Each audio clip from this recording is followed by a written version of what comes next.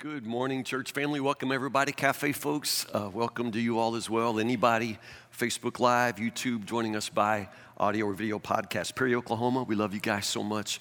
Welcome to all of you. Open your Bibles to the book of 2 Kings, and as you turn, let me just talk about a couple of things that are important to the church family. First off, praise the Lord for Harper Cornwell's baptism. I love that so much. I love any opportunity to celebrate salvation in that way. Let me just remind you, if you have confessed Jesus as your Lord and Savior but haven't been baptized, y'all, there's water in that tub right there. I can fix that for you. And I'm not joking. I'm really not. I know some of you put that off. Some of you put off for years and years and years. Why are you putting that off? It's a step of obedience. It's not going to add anything to your salvation, but it is going to add something to your walk with Christ because it's a step that you've skipped. So go back and follow the Lord in believer's baptism. And again, we can do it anytime you're ready to do it, but why not today? The clothes you have on are not that nice. They can dry. So again, top of the next service, just stick around. We'll baptize you, or 11 o'clock service, or tonight, or whenever. It's always appropriate to do what the Lord has called you to do. So don't put that off. Also, just to let you know, Nancy Church, one of our just dear church members, died this week. Nancy was 94. I think she's been a church member since 1955. I know a lot of you who are newer wouldn't know Nancy. She's been shut in for some time, but such a dear lady and a dear lady to me. Really gonna miss Nancy. Oh my goodness, y'all. I remember when I was a teenager in the church, when they were trying to make Nancy join the senior adult group, and she was 55, which means she's a year younger than I am right now, which is crazy in my head. But Nancy wouldn't join because she didn't think she was old enough, and Brother Morris just kept on her. Eventually, Nancy became the leader of our senior adult group, and she was fantastic and fun. She really was. Those were such good years. One day, sorry, y'all, I just love Nancy. One day, a worker came to do something underneath her house, got up under the crawl space, and Nancy didn't know he was there. So Nancy came out and saw the crawl space door open and closed it. And trapped herself a man under the house, which was just the funniest thing ever. All the ladies at church said, "Way to go, girl," because she trapped herself a man under the house. It's just, you could just laugh and laugh and laugh with Nancy. She was so much fun. She has suffered in the last few years, though, so God bless her soul. She is at rest and she is with the Lord. Also, I'm going blank on her name. Betty Tarter, Carol Chandler's mother. Scott and Carol left here to go be pastor at Providence Knob. Carol's mother, Betty, died this week as well, and we'll have a funeral, I believe, on Tuesday. So if you know Carol, if you remember Betty from here at church, also, you might want to reach out to them. We have a number of folks with COVID this week. We'll just keep everybody in prayer. I appreciate those of you who wear your mask. Feel free to do so. I don't care how many you wear. Wear them all over yourself if you want to. You're only being smart and wise, and continue to do so. Feel blessed in that. Karen Ball, one of our church ladies, has been on the liver transplant list for what seems like ever. We've been praying for her forever. She got a liver this week, you all. She had liver transplant surgery at Vanderbilt Hospital, is recovering there. So keep Karen Ball in your prayers. That's a tremendous answer to prayer. I could go on. I'm sure there are other needs, and I'm sorry if I've left out something important, but let's just stop and go to the Lord in prayer. Let's just pray. God, we just love you for the way you make us family. God, we don't always love each other perfectly because we're not perfect, but we love you. Because we love you, you continue to put love in our hearts for one another, Lord, and I pray that day by day we get better at loving each other better. Lord, surely great saints like Nancy Church and Betty Tarter, Lord, they showed us how to do it, Lord. I've never seen such a dear, precious, loving woman. Thank you for all of the ways she served us and served this church, Lord. She's one of those that has been the backbone of our church for so many years. Lord, bless her. And I thank you for the young women that you're raising up even now to follow in her footsteps, Lord. Bless our church continually. Lord, we pray for all those who are struggling, all those in the hospital, all of those whose hearts are heavy with grief today, Lord. In the midst of celebrating salvation and all the good things you do, Lord, let us not forget to bear one another's burdens.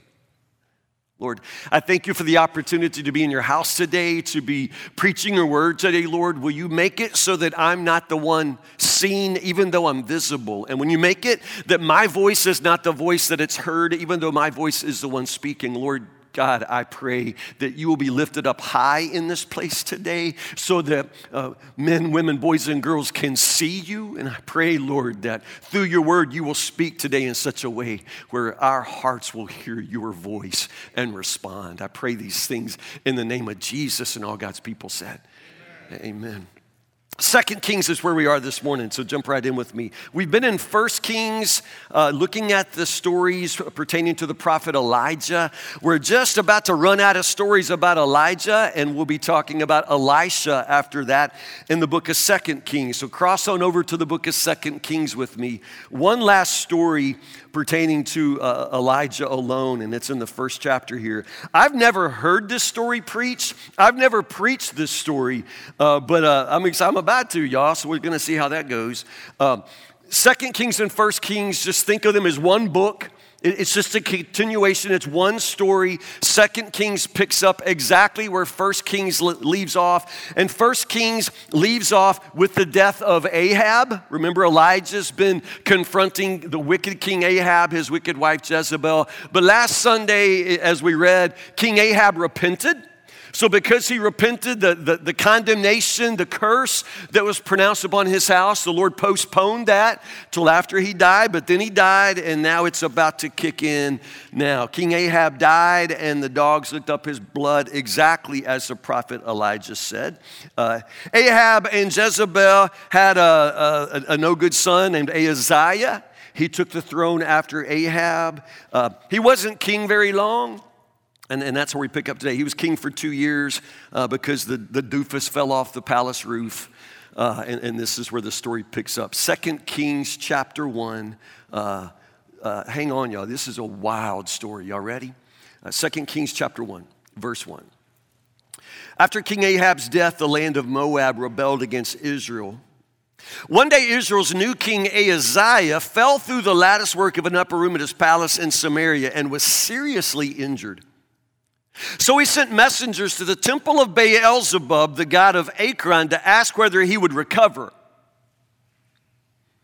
Angel of the Lord told Elijah, who was from Tishbe, "Go and confront the messengers of the king of Samaria and ask them, is there no God in Israel?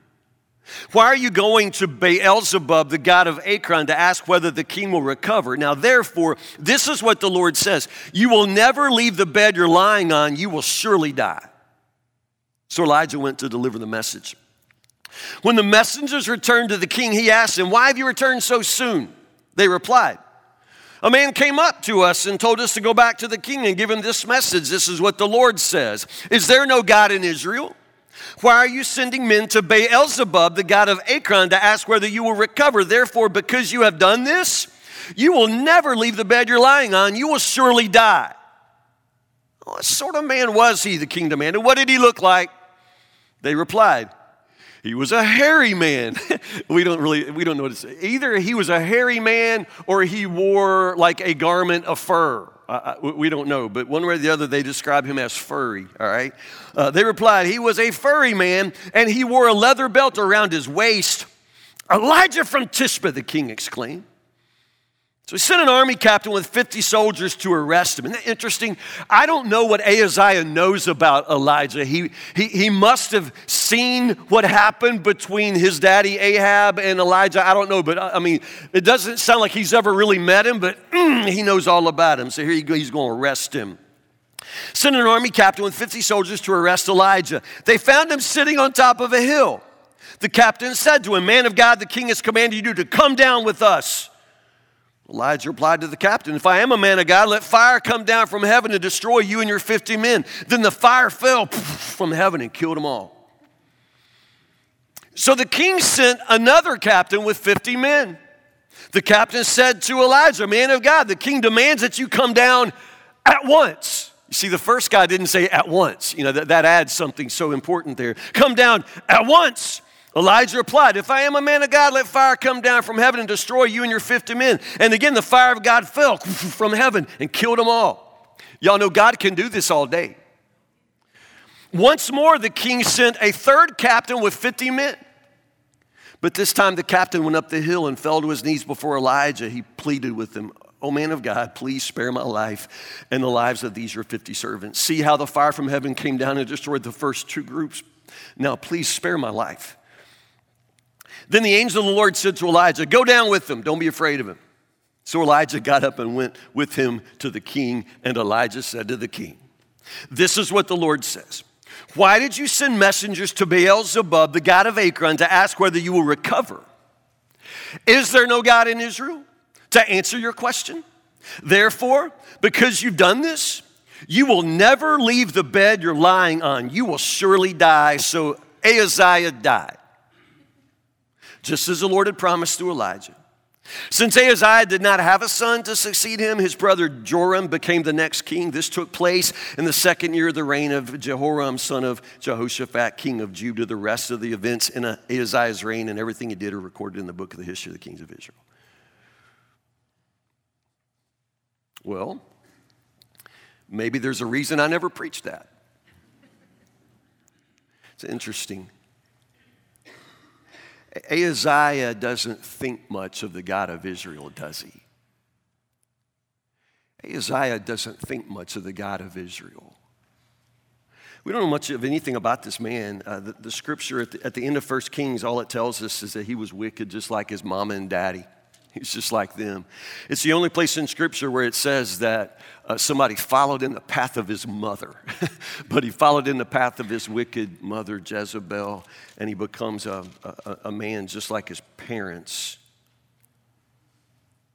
One day, his life comes crashing down. When he comes crashing down, he falls off a balcony. It's hard to know exactly what the text is saying. He falls from some heights outside of his palace and is very seriously injured. Not dead yet, but very seriously injured. We don't even know his injuries. And the thing is that, the doofus here, all he wants is the prognosis. It's like he's even asking the wrong question. Because he's not asking, is therapy an option? Is surgery an option? Can we get some x-rays? I know this is before, telehealth medicine and all of that, but still, all he's asking is, I'm going to live or die. Is this going to kill me? It's just amazing. But he doesn't ask the question of the God of Israel. Now, he knows the God. He's wicked, but he knows the God. He's the king of Israel, you all. He knows the God of Israel. Actually, the name Ahaziah is a name that comes from the name of God. The name Ahaziah means something like vision of the Lord, which is just weird to think that Jezebel and Ahab even named their son, with something of a religious name, but they did. His name means Ahaziah, vision of the Lord, but he does not trust. So he obviously doesn't think much of the Lord at all, because when he needs something, when it's life or death, and he needs to know, am I going to live or die? Notice he goes out of network to get the prognosis. And so God sends Dr. Elijah to make a house call. It's amazing how in this, just crazy story, fire falling from heaven, twice, burning 50 men up at the same time. The king just continuing to send more men. It's just so insane. But the one thing that never changes in the whole story is the word of the Lord. Never, ever changes. And it's just the most amazing diagnostic question, I would say. Is there no God in Israel? This is what the Lord sends back. This is the message for Ahaziah. Is there no God in Israel? When Ahaziah wants a medical opinion, notice he sends way out. Ekron is an old Philistine city, so it's Philistine territory, to get an inquiry from the temple of Beelzebub. Beelzebub it becomes a name for Satan, you all. It just literally means Lord of the Flies. Beelzebub means Lord of the Flies. So Ahaziah wants a message from the Lord of the Flies. Flies are typically gathered around something that's dead. So at Ekron, they honored Baal as the Lord of the Flies, the God of healing, the God who perhaps could bring, life back from death. It's that whole idea, Lord of the Flies. He's somehow master of death. He's not. And that's the point. Why in the world are you asking for a medical opinion from Akron? He's sending messengers. Understand that there's not going to be any medical assessment, no x-rays taken, no doctor will see him. He just wants to know from the temple of Akron, somebody tell me, am I going to live or die? So God sends Elijah to intercept the messenger so they never even make it to Akron. Elijah just shows up there with a message from the Lord. And for some reason, these messengers of the king, that they abandon the order of the king. They just go back with the message. Is there no God in Israel? It's a rhetorical question, of course, because we know that there is. We know that there is. And Ahaziah knows that there is, and that's the point. This is God's way. You ever heard anybody say, what am I, chopped liver? You know what I mean? Like, what am I, chopped liver? It's that idea that you're going elsewhere as if I'm not God, as if there's no God. Is there no God in Israel? He says, see, of course there is, and Ahaziah knows that there is, but the interesting thing is Ahaziah is acting like there is no God in Israel. By his actions, it seems he doesn't believe there is a God in Israel. So understand, the diagnostic question here that Dr. Elijah delivers is just simply, if God is God, why are you acting like God's not God? If God is God, why are you acting like God's not God? It turns out he is going to die. Ahaziah is terminal.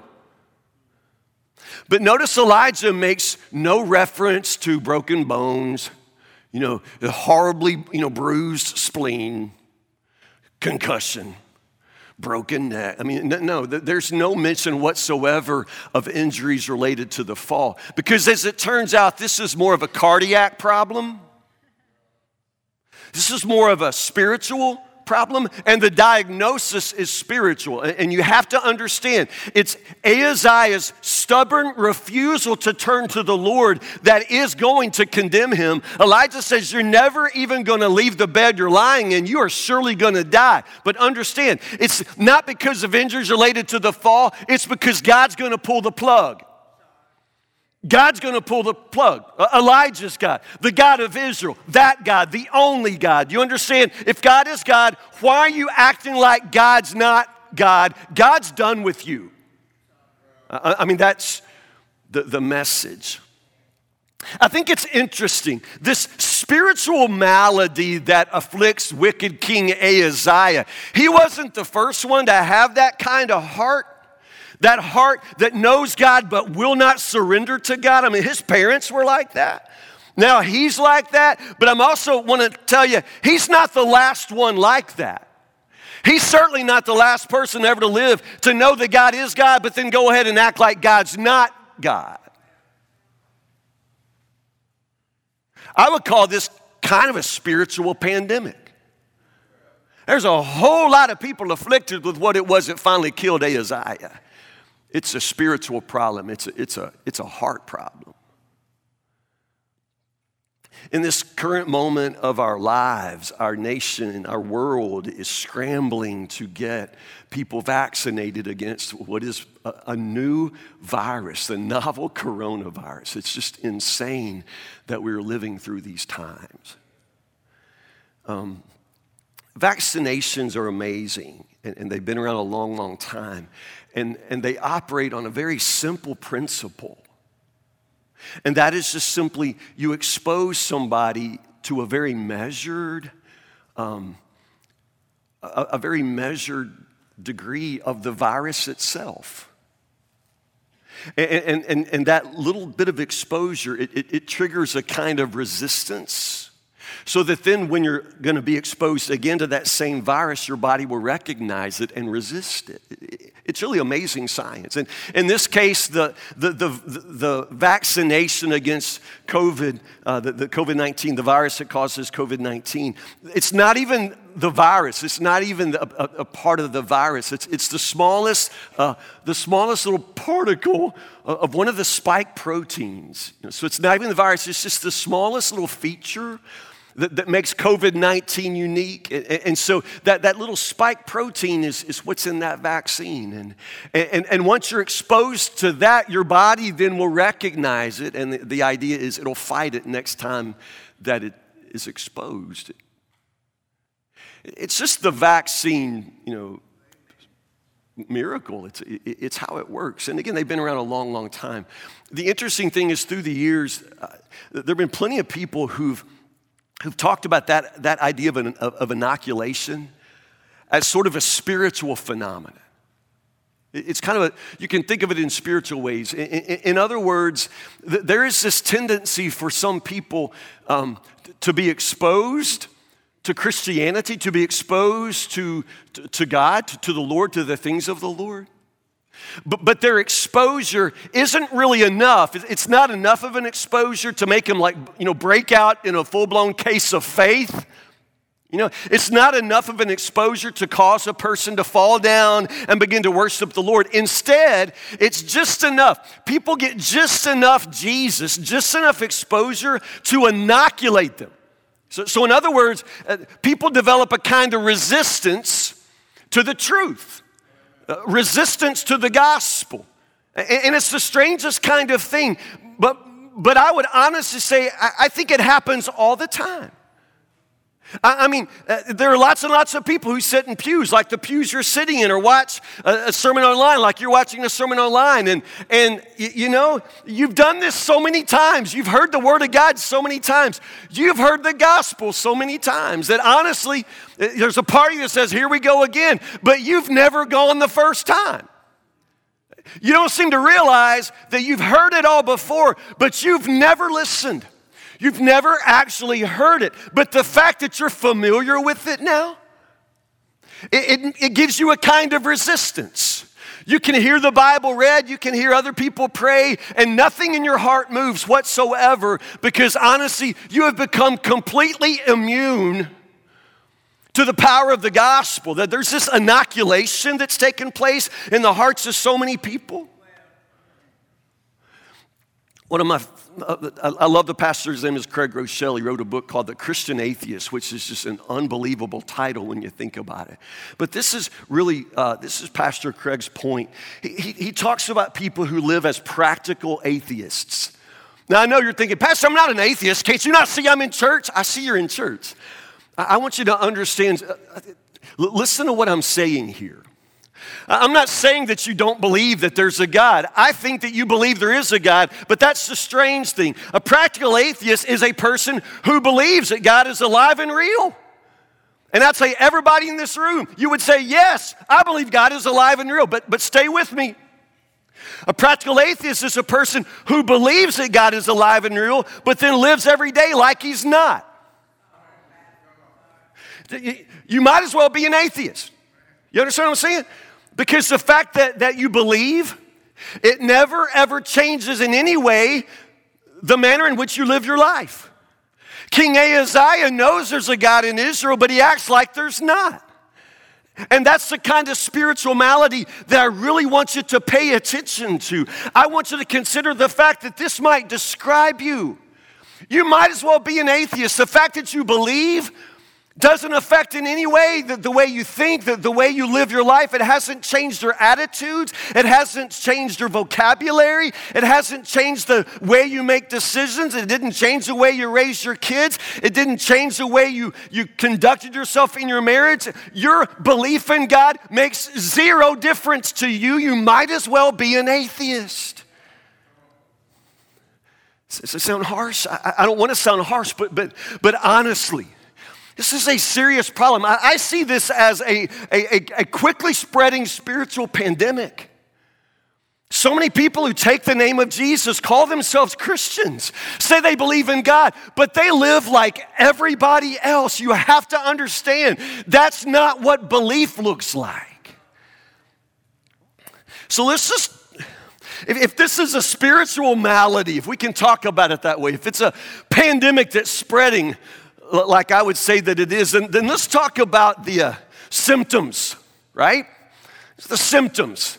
There are lots of them, but let's just talk about some of the symptoms. Here's one. I would just say this. You say you got saved, but nothing about you ever changed. I mean, the old folks used to talk about salvation. They call it conversion.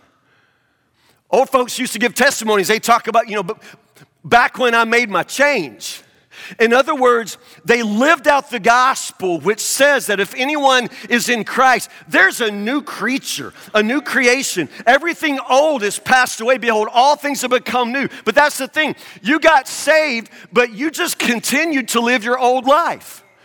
You never changed. Nothing changed. That's a bad sign for you. That's a symptom of something seriously wrong. Because if anyone is in Christ, there is a new creation. Everything old is passed away. All things are made new. If nothing about you ever changed, you really need to go back and ask yourself if you were ever saved in the first place. You say you got saved, but honestly, nothing ever changed.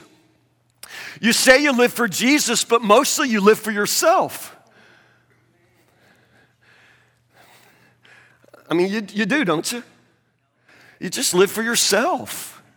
You make decisions based on what you want to do, what's convenient for you, what makes sense to you. You make job decisions based on what's going to get you more money. I mean, you just sort of live for yourself. You don't really consider God's will for your life or God's purpose. You don't even ask about God's purpose for your life. You just assume your purpose is to enjoy yourself, to make money, to have a nice house, have a good life. I mean, I'm not saying there's anything wrong with those things, but don't just live your life for yourself and then tell yourself you're living for Jesus. You live for Jesus, He's your Lord.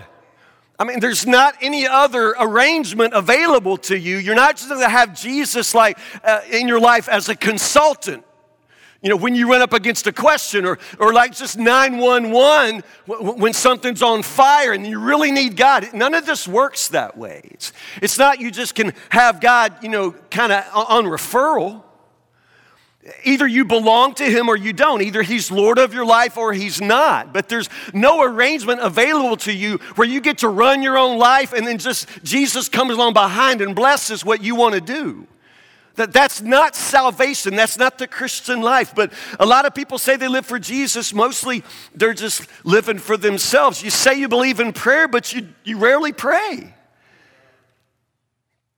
And I keep going back to prayer, but prayer is the central nerve of the life of faith. And if you don't pray, then I don't know what kind of life of faith you have. You say you love Jesus and belong to Jesus, but if that love and belonging doesn't stir you to want to talk to Him, I got some serious questions about what you call your love for Jesus. I'm not just talking about blessing your food or now I lay me down to sleep. I'm talking about praying. You're a grown-up. Do you pray? Grown-up prayers? Do you thank Him? Do you worship Him? Like as a regular part of your life, do you confess your sins to Him? Do you take your requests? Do you ask and seek and keep on knocking at His door? Because this is the life of prayer. If you do not have a life of prayer, I don't think you can say you have a life of faith. I mean, honestly, if you don't really pray, you could be an atheist. I had an atheist couple come to me once to marry them.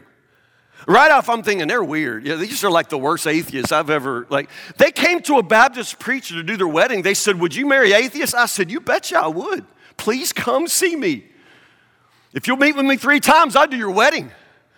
I mean, I want to meet atheists who want a Baptist wedding. That's just kind of in me, So I really learned to love them. They're a great couple. They just had never known the Lord. But the amazing thing was at the end of session 3, we had shared so much, and I had a good relationship with them. And I asked about spiritual things, and the man reminded me, Pastor, I told you I'm an atheist. I said, I know. I'm sorry to bring that back up. I remember that you're an atheist. Do you pray? He said, oh, yeah. I said, you're a terrible atheist. He said, what do you mean? I said, you pray. And he looked at me like he'd never considered that contradiction. And I just said, what do you pray? And he said, I never thought about it. I just continually ask God to bless me and to help me to be a better man. And I said, you're the worst atheist I've ever met in my... It's just strange. He never considered that contradiction. And some of you in the opposite way, you've never considered the contradiction that you say you believe in prayer, but you don't pray. You say you love the Lord, but you don't have a relationship which even involves talking, and listening to his voice. You go to church, but your attitude, your desires, your words, and your habits come from the world. I mean, what is there that's distinctly Christian about your life, about the way you're raising your kids? I mean, Netflix is raising your kids, and you have any idea the way in which they're being shaped by the culture? I mean, you go to church, but honestly, going to church is just in some ways a habit, a spiritual habit, a cultural kind of thing, but in many ways, so many of us, we go to church, but we're obviously children of the world. We think like the world. We act like the world. We spend money like the world spends money. We watch the same shows that the world's watching. We use the same words. I mean, we're no different from the world. And Jesus sends us into the world to be different. He says, you're going to be salt in the world. You're going to be light in the darkness. But we just go to church, and then we go out there, and we just are as dark as everything else. We are not in any way distinctive. And there's something seriously wrong with church people who don't live like Jesus, who don't love Jesus, who don't live sold out to Jesus. You go to church, but everything about you is just like the world. That's not a good sign. You say you believe that God exists, but you live like he doesn't. I'm just telling you, you might as well be an atheist. Would your life be in any way different? Like if you just became an atheist. I'm not encouraging you to become an atheist. I want you to pay attention to the way your life works. Like if you right now said, okay, I am no longer going to talk about Jesus out, I'm not going to talk about Jesus at work. Would anybody notice? Like, you talk about Jesus enough that if you stop talking about Jesus, somebody say, what's up with you? See, you don't talk about Jesus. You don't seem to understand that. I mean, so in what way are you actually a Christian? Because you're just like everybody else. Like if you said, okay, as of right now, I'm not going to pray anymore. Would that really disrupt your habits? Would that interrupt your flow whatsoever? Do you pray enough now that if suddenly you stop praying, you'd have to find something to do with all the extra time? I mean, you say you believe that God exists, but has that affected the way you raise your kids? Like if you said, as of right now, I'm going to give up on discipling my kids. They're on their own. Would it make any difference? Like if you just said, I'm done. I'm going to let the church have them. I mean, would it make any difference? Would your kids notice a difference if all of a sudden you weren't trying to, do you understand what I'm saying? Like you might as well be a non-believer because there's nothing distinctive. That what you call your faith hasn't in any way changed your heart, changed your mind, changed the way you live your life. And so it comes back down to the question Dr. Elijah asked Ahaziah, is there no God in Israel? In my case, I would ask you, is there no God in your life? I mean, do you have God in your life? Real quickly, I want to go back to Craig Rochelle.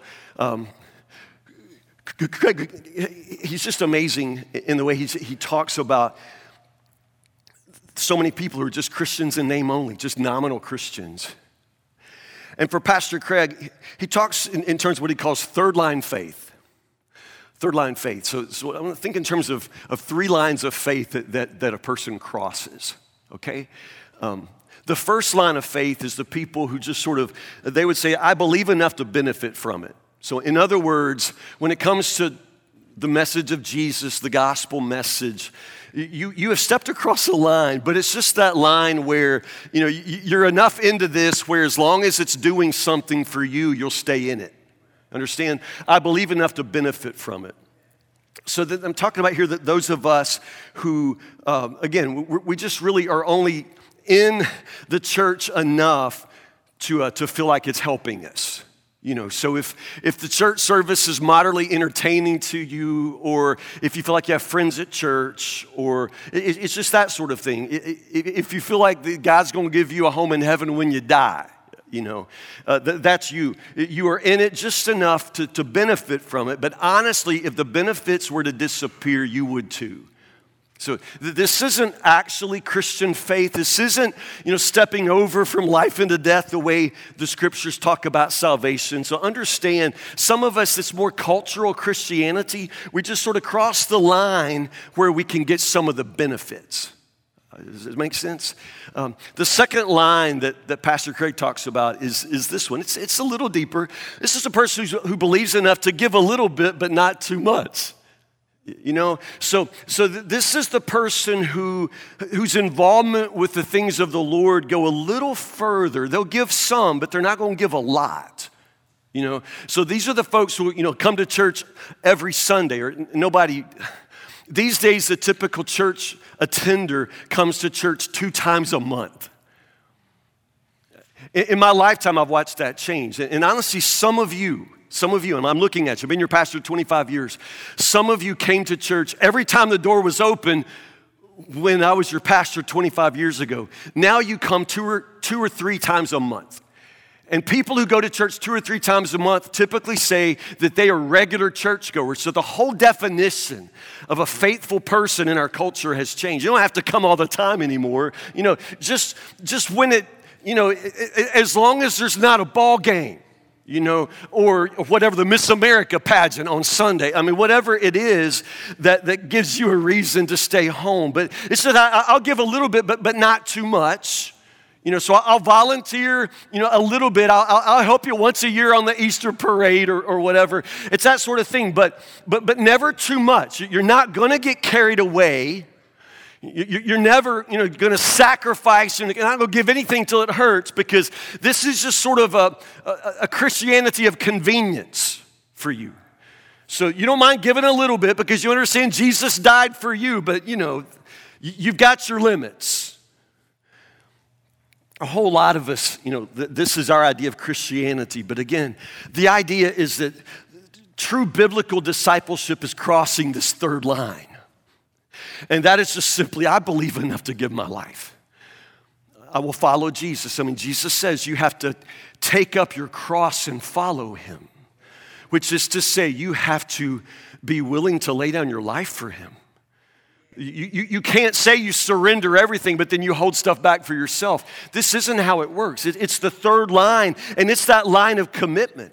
I'm not saying that salvation is by works. I'm not saying that at all. It's a complete gift from Jesus. He paid everything in order to purchase your salvation, but you have to want salvation. You have to want the whole thing. You can't just ask for, teaspoons full of blessing from the Lord, but you really don't want the whole, case of Christianity opened up on you.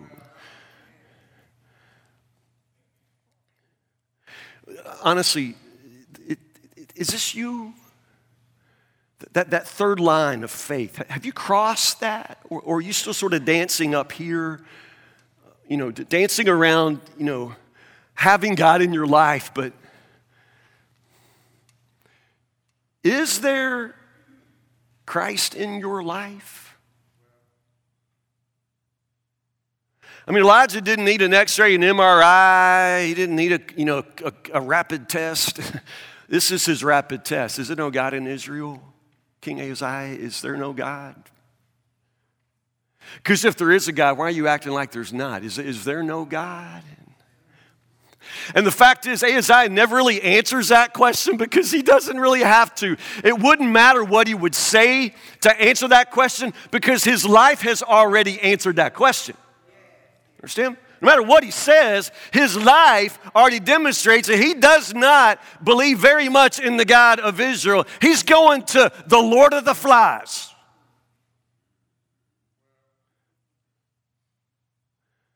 So here's your diagnostic question. Is Christ in your life? Is Christ in your life? You don't have to answer me. Because honestly, what you would say with your mouth wouldn't really matter much. Because your life already speaks.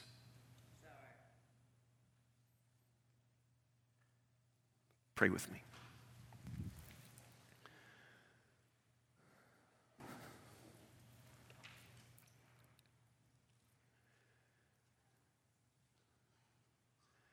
God, we have told ourselves that we believe that you are alive and real. We have told ourselves that we have become Christians, and yet, Lord Jesus, there's so little in our lives that reflects the power, grace, and mercy and love of your great life.